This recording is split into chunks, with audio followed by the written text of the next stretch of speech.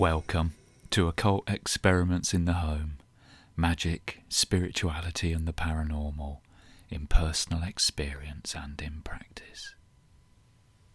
From Buddhism comes the concept of the near enemy. A near enemy is a negative quality that looks a lot like a positive quality, and because this idea comes from the domain of Buddhism, by positive quality, what's generally meant is a quality that, when cultivated, leads towards awakening, and a negative quality, on the other hand, being one that leads away from this in the opposite direction, which sustains or strengthens the illusion of a separate permanent self. As you might imagine, these near enemies are very pernicious, very dangerous, because they can easily pass themselves off as something good, and if they do manage to sneak themselves past our awareness, then they can become really entrenched and do a lot of damage.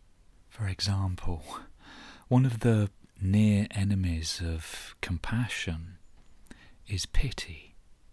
If it's pity that we're feeling rather than compassion, that may well still motivate us to help people, even to put others before ourselves in order to ensure that they're okay.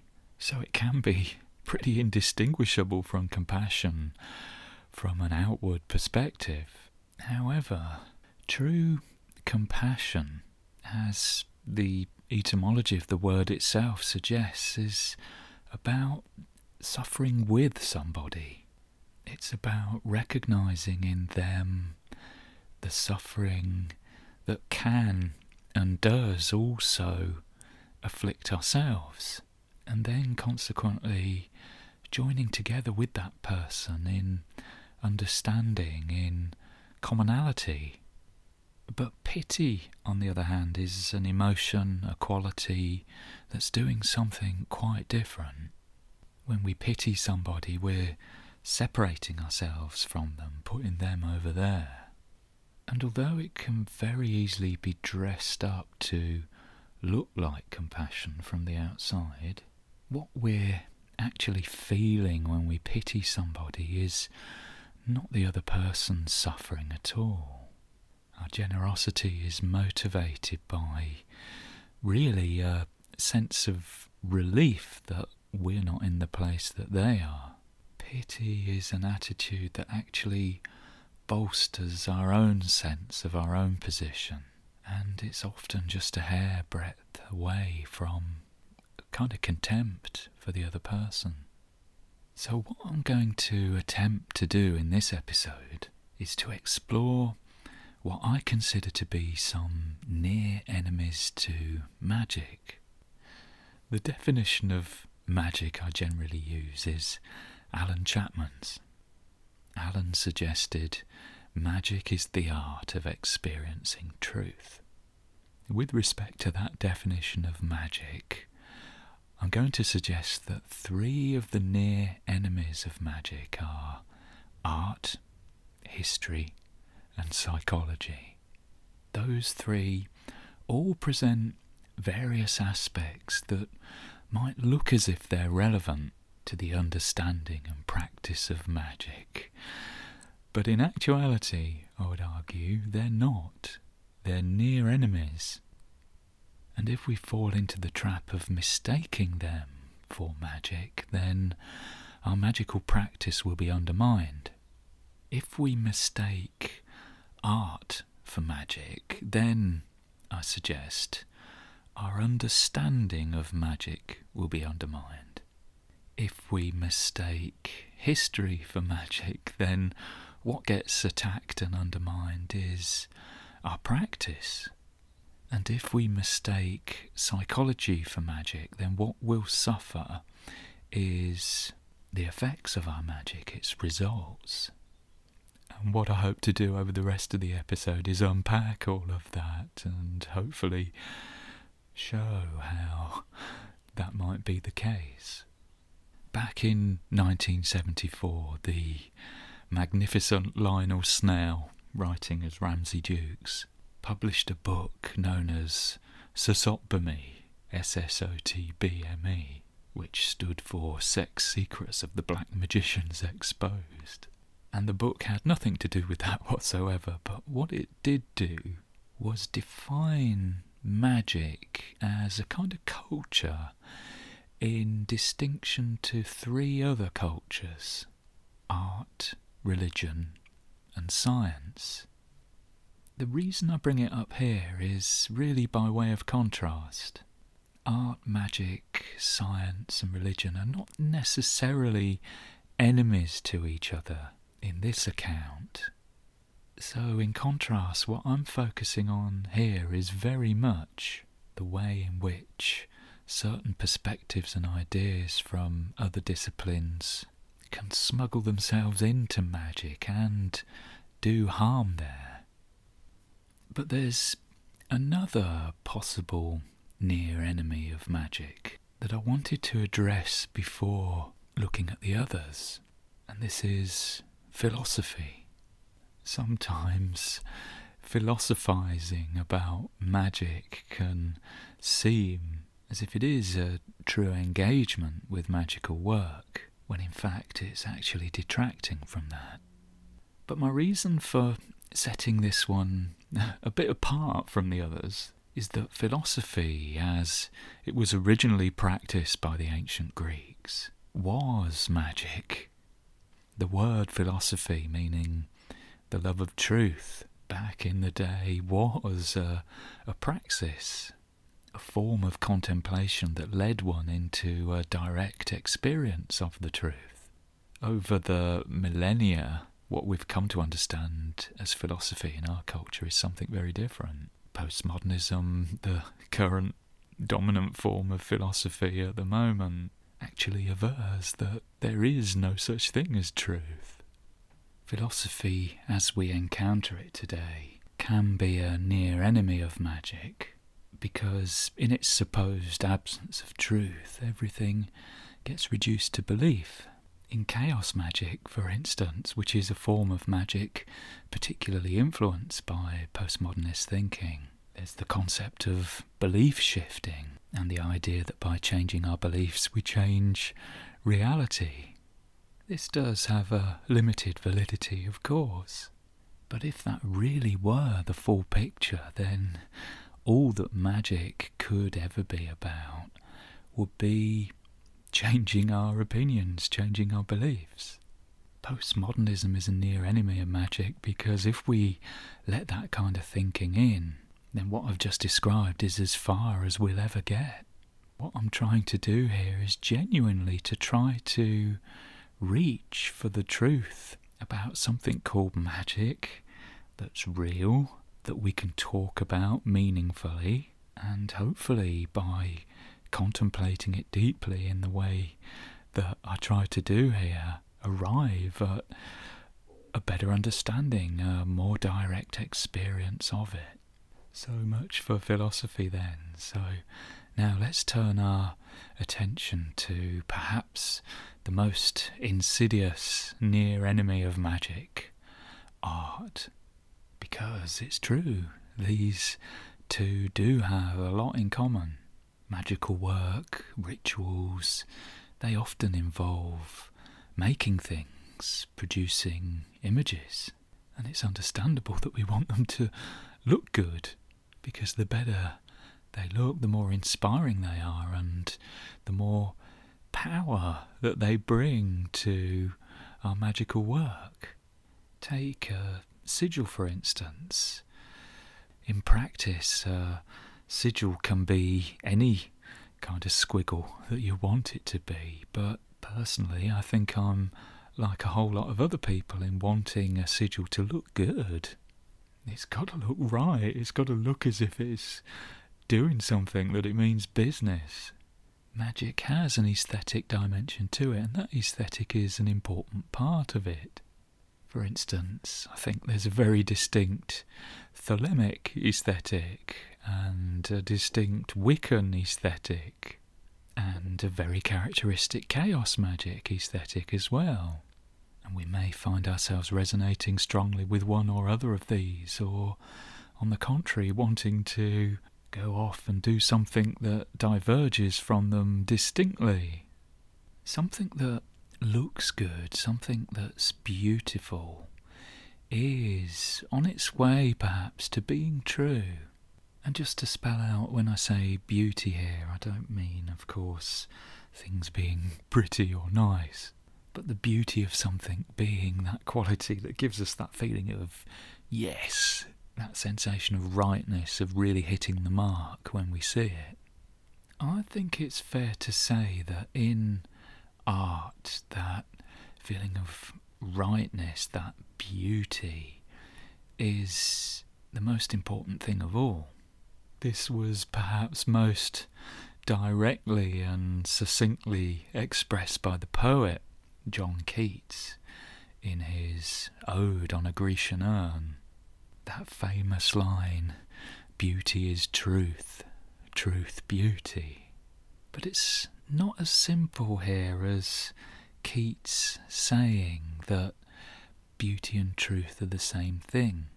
Those famous words in the poem are in quotation marks, and when read in context, what Keats is doing there is imagining the work of art itself, the Grecian urn, saying those words to future generations. What's being shown here, maybe, is not how beauty and truth are or can be the same thing, because obviously they're not, but how the function of a work of art, perhaps, is to tell us that they are. We don't want art to tell us what's true. That's gonna probably be some pretty boring art. Instead, we want it to show or reveal something to us. That's part of what elicits that beauty response, I think, that sense of being really connected to something that feels really worth being connected with. So, if magic is the art of experiencing truth, then is art actually all about experiencing beauty? Well, there are a lot of magicians who are also accomplished artists.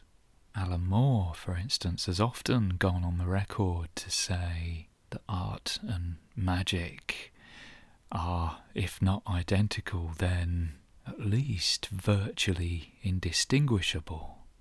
Grant Morrison has famously described his graphic novel, The Invisibles, as a hypersigil, which I suppose implies that it functions on two levels. On one level as a work of art in its own right, but also having a magical intention to manifest specific effects in the real world.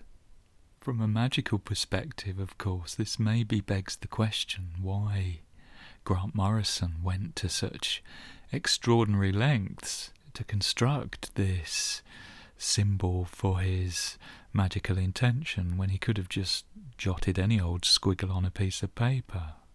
But of course that doesn't detract from the standing of The Invisibles as a work of art at all.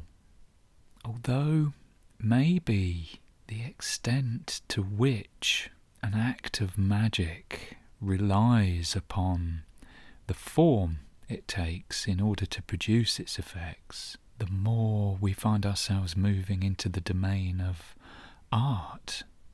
I've had a lot of discussion about this specific issue with Tommy Kelly, whose podcast and other magical ventures can be found on the Adventures in Woo Woo website. Tommy is another person who's a magician and an artist, and he made one point that really stayed with me, which is that when he makes art and when he performs magic, to him it often feels the same. It feels at a deep level like they're the same activity. And that makes sense to me. I really do agree that the making of a work of art and an act of magic can amount to exactly the same activity. But I find myself aware also of instances where maybe that's not the case. The dawn of conceptual art has been a bit of a gift to magicians. When conceptual art came along, it meant that pretty much anything could be said to be a work of art. Sometimes, as a magician, you might want to do some magical work outdoors or in a public place. If you're part of a sizable group, then occasionally you might need to rent a public building in order to meet. The gift of conceptual art to magicians has been that we can disguise our magical activities as art to the general public. When we rent public premises, we can say, oh, we're a local theatre group rehearsing a performance, so that nobody on the premises is disturbed by anything that they might see or overhear. And if anyone interrupts a ritual outdoors, we can always say it's a performance piece or we're making a film or something. The fact that when we're doing magic in public, we might use art as a cover in case anyone challenges us, exposes, I think, the fact that although they might look the same, they might feel the same, they might amount to the same activities, deep down at the level of what we intend by them, art and magic can't be the same. Because in the glare of public scrutiny, we know that if we're intending to make art, that will attract significantly less hostility on the whole than if we intend to practice magic. To think back to Keats's Grecian urn, it's okay for a work of art to try to convince us that it's true by being beautiful, because we know that truth and beauty aren't really the same thing. So when the caretaker unexpectedly stumbles into the church hall and there's a group of people in black robes chanting in a circle, if they're the local theatre group, then so what? They're probably just trying to put on a decent play and entertain some people. But if it's apparent that it's not the local theatre group on the premises, but a group of magicians performing some sort of ritual intended to have some sort of actual effect upon reality, whether the caretaker believes that's possible or not, he or she is likely to possibly take a different view. It's fine for art to claim to be true through being beautiful, but a magician isn't putting on a ritual as something to be appraised and enjoyed. A magical act is aiming to bring about a change in reality directly, regardless of anyone else's attitude towards that. And it's that, understandably, that to someone for whom magic is not a reality and something that every human being has at their disposal, it's that which can arouse feelings of suspicion and hostility and fear. And another thing I think that plainly distinguishes between art and magic is the skill sets are different. It takes a certain talent and experience to be able to create something beautiful. Some magicians are also artists, but I don't have much in the way of any artistic talent. Yet, thankfully, I don't think that's prevented me from practicing magic. As I see it, there's no reason why artistic talent and magical talent can't exist side by side in the same person and can't supplement and heighten one another. But nevertheless, it is possible for art to become a near enemy of magic. In episode 81 of the podcast Weird Studies, Phil Ford and J.F. Martel discuss a novel by M. John Harrison called The Course of the Heart.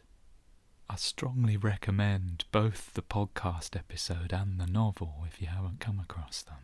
M. John Harrison's novel is about magic, it's about synchronicity, it's about the existence of other worlds and other realms of being and how those can maybe be accessed from this world through meaning, experiences of deep, profound, unexpected meaning.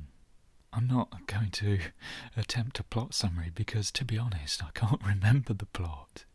The writing is absolutely exquisite, and what Harrison seems to be doing is really concentrating on the evocation of a certain mood, a certain feeling, using language in a way that perhaps only language can be used to evoke a almost overwhelming experience of the intensity of the meaning of things. As soon as I'd heard the podcast, I had to lay hands on a copy of the book, and I wasn't disappointed in the slightest. I read the book over the course of 2 days in the garden of my partner's father's house, who had recently died, and I was helping her clear the house, and my main job was burning all of the things that we couldn't find any other means of disposing of. And it was autumn, and there was a smell of smoke, and this, if anything, intensified even more my experience, my reading of the novel. Phil and JF in the podcast episode find themselves drawn into a discussion by the novel of all the many types of things that Weird Studies ends up focusing on, such as the nature of synchronicity, the nature of reality, the reality of magic, and the dangers associated with practicing magic. But I was really surprised and disappointed when, in the course of a discussion about the novel and M. John Harrison with a listener to this podcast, Christian, Christian pointed me to a blog post on Harrison's blog where he gave his reaction to the Weird Studies episode. This podcast returned the whole 1980s to me, writes Harrison, in one vast rush, by being the response I would have wanted then. I'm still happy, he goes on, to define both immanence and transcendence as properties of the continual emergence of the whole from relations at a deeper level. But if it's the universe, it's the universe. It's always already the quotidian. Anything else is a beautiful metaphor you fall in love with. If the universe is emergent, he says a bit later, it doesn't have to know what it is, and only the anthropocentric subjectivity, essentially linguistic, can produce the illusion that it does, or that it can be viewed from that illusory standpoint. The thing is always the thing. You can only deny that by imagining yourself viewing it from the temporary grammatical platform of the next level up or down. It's language that enables that position to be taken.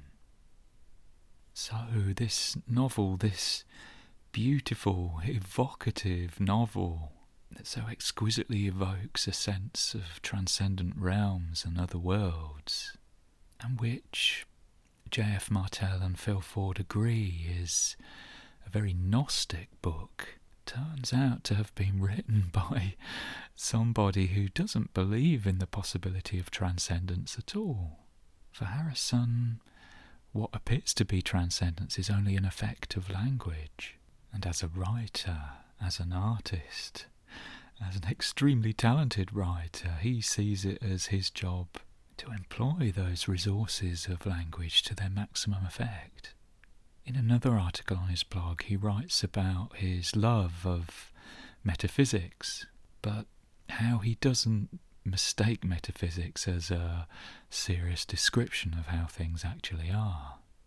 "I'm just on the lookout for a glittery concept," he writes, "a slippery notion, or a deeply debatable cognitive structure I can make fiction with." I found this a bit crushing when I read it, but it is a fine example, I think, of how art can function as the near enemy of magic. Harrison appreciates the episode of Weird Studies that discusses his work, but he enjoys it not because he agrees with the conclusions that Phil and JF draw from it, but apparently because it has elicited from them the response he was setting out to evoke from his readers. "The response I would have wanted," is how he describes it. He hasn't given us truth, which is the experience we seek through magic. He's given us a beautiful picture of truth. To appreciate the difference, all we have to do maybe is turn to a writer like Philip K. Dick, who was also profoundly fascinated by ideas from the Gnostic tradition. Dick, through his writing, I think, is very much exploring how the Gnostic view of reality can very much be experienced as real, as true. Dick's aim is not to beguile us with an overpowering sense that reality is actually something other than what he really believes it is. On the contrary, Dick, through his writing, is trying to show us, I think, that reality is truly something other from what we might take it to be. That's a magical approach, that's a magical intention, and Dick was a magician and an artist, I think. And Harrison, well, from what he says, I don't think he would be disappointed to be described as an artist first and foremost. The brilliance of his writing is not in question here, but maybe it does illustrate rather well why, in Plato's Republic, Socrates made that ancient and still very controversial decision to ban artists from his ideal city-state. Or rather, he bans them very reluctantly, and really only those artistic works that rely upon imitation for their effect. Imitation is far removed from the truth, says Socrates, for it touches only a small part of each thing, and a part that is itself only an image. And that, it seems, is why it can produce everything. For example, we say that a painter can paint a cobbler, a carpenter, or any other craftsman, even though he knows nothing about these crafts. Nevertheless, if he is a good painter and displays his painting of a carpenter at a distance, he can deceive children and foolish people into thinking that it is truly a carpenter. So, in this vein, although it might be said of Philip K. Dick that he was a Gnostic, M. John Harrison, in The Course of the Heart, has, in effect, instead presented us with a very, very good picture of a Gnostic. When art is acting as the near enemy of magic, what gets lost is truth. We get a picture of the truth, but what's lacking from it is a genuine understanding on the part of the artist. There's no real understanding of that truth there, but just, instead, artifice. So, passing on to our next near enemy of magic, history. Maybe it's a bit of an extreme view of mine, but I really don't think that history matters to the practice of magic. And I think this attitude of mine stems probably from the conceptual frameworks that have guided me down the years. First of all, perhaps chaos magic. The idea that you don't need to follow any particular tradition or set of ideas. You can invent stuff as you go along. And if there is any validity to that approach, then what arises from it is the idea that that's what every magician has always been doing down the centuries. Maybe some people have resonated with a certain tradition or set of teachings and they've preferred to adhere to those, to follow those. But in the history of magic, when we look at the origin of those traditions or teachings themselves, whether we're thinking of figures like Crowley or Dean Kelly or Helena Blavatsky, what those teachings and traditions have stemmed from ultimately is some kind of attempt to open up to the absolute or open up to some being or entity that then gives us what we're looking for. In this sense, every magical tradition comes from stuff that's made up or borrowed or invented. And people might follow a particular tradition and feel identified with that tradition as if they belong there, as if it resonates with them.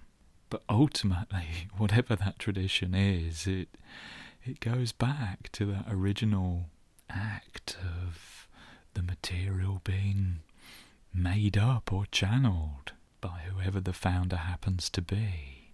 All traditions in magic are then, in a sense, illusory. There is no golden thread of knowledge stretching back to the dawn of time. It has just been folks in different places, in different eras, reinventing the wheel over and over again. And chaos magic is not much different in that respect. It has its aesthetic, it has its founding figures. Some people might like to model their practice on these.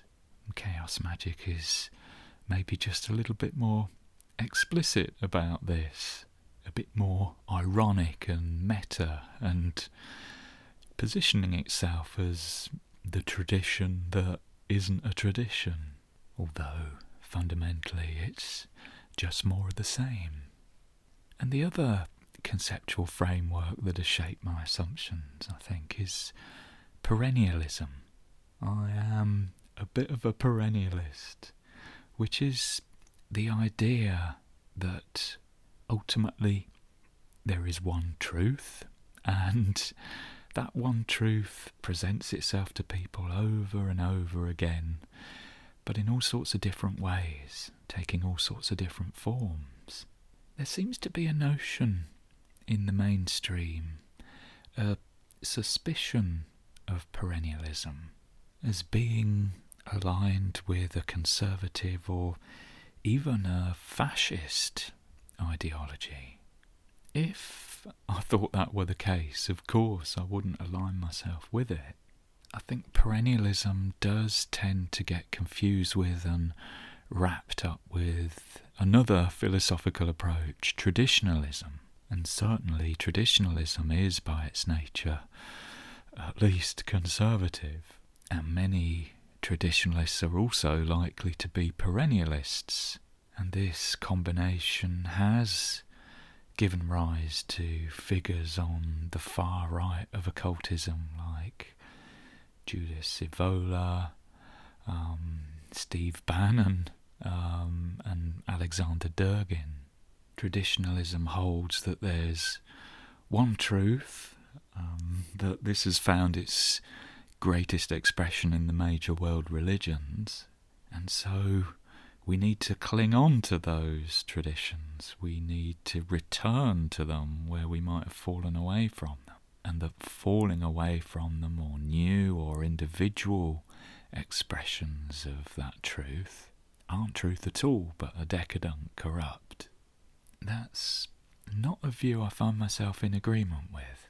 It's been my experience so far that there is just one truth, because as a chaos magician I've borrowed all sorts of practices from all sorts of places, and yet they've all led me back to the same experience of the absolute. And I think there is only one truth, because of course oneness is a quality of truth. Although I think it's the case that not all traditions or paths to the truth are of equal value.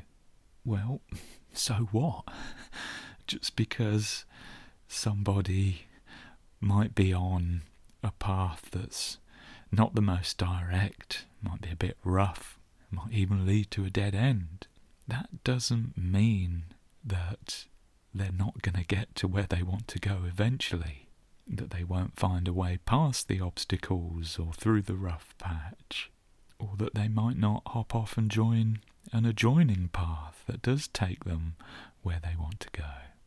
In my view, there is one truth, and there is a multiplicity of different expressions of that truth. And yes, they are really different, and they do have different status and values, but this multiplicity is inevitable and a part of being human. And although the older ones are more likely to have stood the test of time for good reasons, that's not necessarily true, just as it's not necessarily true that a new tradition is obviously inferior. In Magick, the art of experiencing truth, personal experience always has to be our ultimate guide. And maybe I've said enough now for it to start to become apparent how history, taking a historical perspective on magic, acts as a near enemy to the practice of magic itself. For instance, somebody might say that they've had the magical experience known as the knowledge and communication of the Holy Guardian Angel. Someone else might point out that it was Aleister Crowley who came up with that term for that experience. If the person making the claim that they've had the same experience of Aleister Crowley isn't particularly familiar with Aleister Crowley's work, didn't use the same methods as Aleister Crowley to arrive at that experience, then from a historicist perspective, that claim doesn't seem to hold much weight. How can someone claim to have had the same experience as Crowley if they didn't do what Crowley did, and if they don't follow in the same tradition? History is the study of the past, and if we take an approach to magic that's too historical, then the truth may well seem to lie in the experience of the tradition that we're considering, rather than in our own personal direct experience, regardless of any tradition.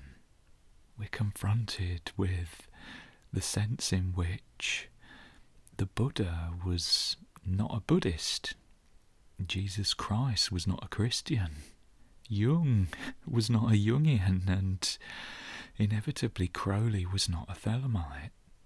They all had direct personal experiences of the truth.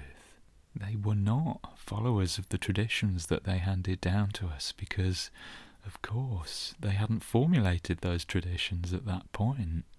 They just presumably had to muddle their way through using whatever was available to them at the time, whatever was useful. The traditions they left behind are presumably giving us a path that's easier or better in some respect than the one that they themselves had to follow. But they were all like chaos magicians, in a sense, improvising as they went along, presumably. And what they've handed down to us comes not so much from what they found themselves doing or thinking, but from that direct personal experience of the truth that they found at the end of the path. That truth, I suspect, is the same for everybody for all time. So, an overly historical approach in magic may sometimes thwart us from progressing towards that in our practice by convincing us that the truth lies instead in the tradition itself. And finally, we come to our third near enemy of magic, psychology. And of course, I do tend to use a lot of psychological concepts here. I do try to be careful with that, but no doubt I've probably slipped sometimes into ways of thinking that are perhaps so psychological they cease to be magical. So what I wanted to do was at least to signal that danger and say something about what I think that means. What's actually happening when we fall away from magic into psychology, and what the impacts on magical practice are likely to be from that. In the context of chaos magic, we might come across talk of the psychological paradigm, and this is sometimes contrasted with the spirit paradigm. And these are both conceptual frameworks that can guide us when we're interacting with entities, whether they're demons, gods, elemental spirits, whatever. In the spirit paradigm, we regard these as separate beings with their own agency, whereas if we take up the psychological paradigm, we're understanding them more as aspects of ourselves that we're projecting onto the external world as a way of objectifying them and then being able to perceive them more clearly and work with them and interact with them in some way. If we have some kind of attachment difficulty or addiction, say, then we might regard that as a demon that we want to constrain or bind or put its energy to use in a more useful direction instead. And if we have an ideal or an aspiration, some quality that we feel we don't currently have but we want to incorporate, then we might want to express that psychological lack in the form of devotion to an image of a deity that embodies that quality that's missing.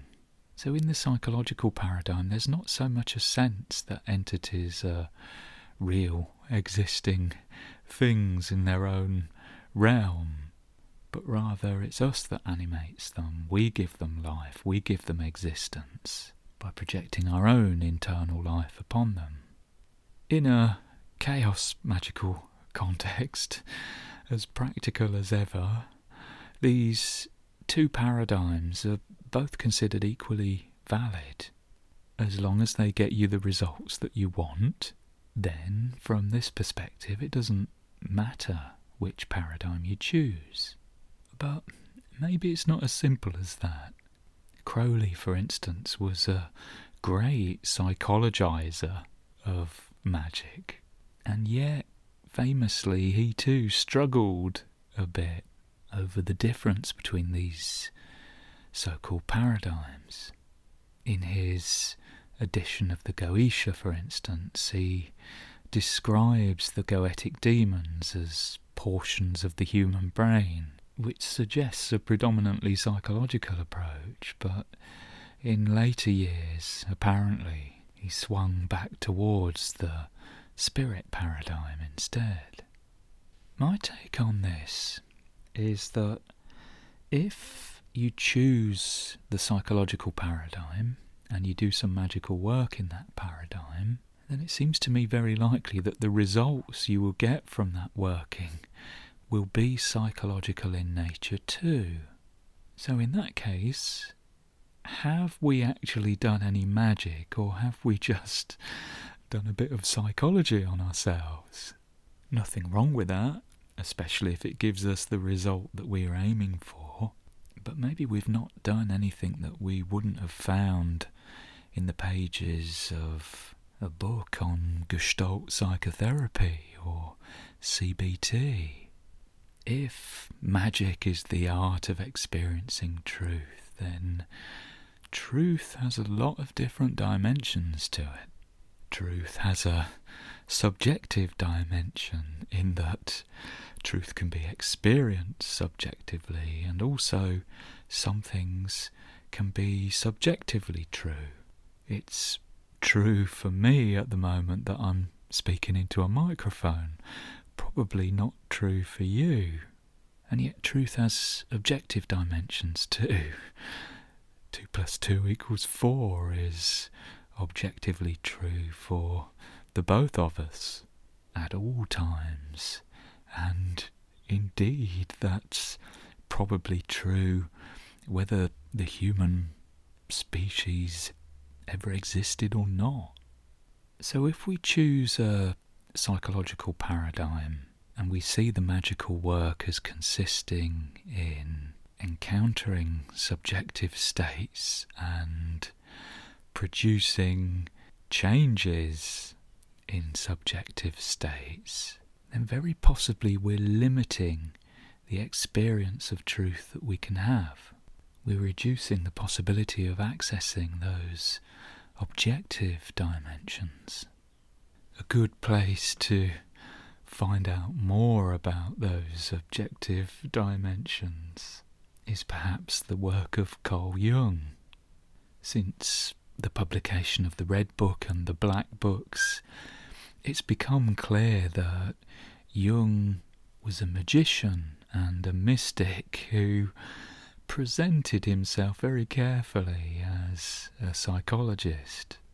And so it's no accident at all, I think, that Jung's psychology is one that presents a model of the human mind with objective characteristics as well as subjective ones. Not to go into a great amount of detail, of course, but Jung's psychology is unique in that it offers a dimension of the mind called the collective unconscious, which contains images, ideas, the so-called archetypes, that he suggests have been with us since the dawn of our species. Ideas supposedly relevant to everyone through all time, and therefore an aspect of the mind that does have that kind of objective quality of truth. Psychology in its present-day form generally tends to focus on what goes on in the individual mind. There's not so much a notion of mind being something that's trans-individual or somehow shared. If people report experiences of knowing the thoughts of others or experiences of contact with entities that aren't physical and yet have some kind of objectivity to them, then that's generally regarded as a form of disease. Thinking about meditation, mindfulness meditation is regarded as a psychologically healthy thing to do, as long as it's in the service of relaxation, reducing stress, or counteracting negative thoughts. In other words, encountering subjective states and producing subjective changes in those states. But meditation, since time immemorial, has been used for far more than that. Jung certainly wasn't the first person on earth to recognise the objective dimensions of the psyche, the mind. In meditation, for instance, thinking of some of the things I've talked about here, I've had encounters with a version of myself that's female and other kinds of discarnate beings, and also direct experiences of the absolute, the divine. Meditation actually provides access to the subjective and the objective dimensions of truth, all of it. It's usually one of the first techniques you use when you begin learning magic, because it is the magical practice par excellence. And that connection with something objective is what meditation has always been used for. Yet those are precisely the aspects that psychology will tend to take a dim view of. Because they're not subjective, they're regarded as pathological. And because psychology tends to limit the mind to the subjective, that's why psychology can act as a near enemy to magic. Anyway, some controversial stuff perhaps, but hopefully something there to help you reflect on your own practice and keeping it magical. Thanks for listening, and remember, as ever, that you can support the podcast and help keep it going by joining the Patreon at patreon.com/OEITH. Or if Patreon isn't your thing, then there's some information in the notes how you can send a one-off donation if you'd like to, or buy me a lovely book. But in any case, take care, and hopefully we'll get to speak again soon. Bye-bye.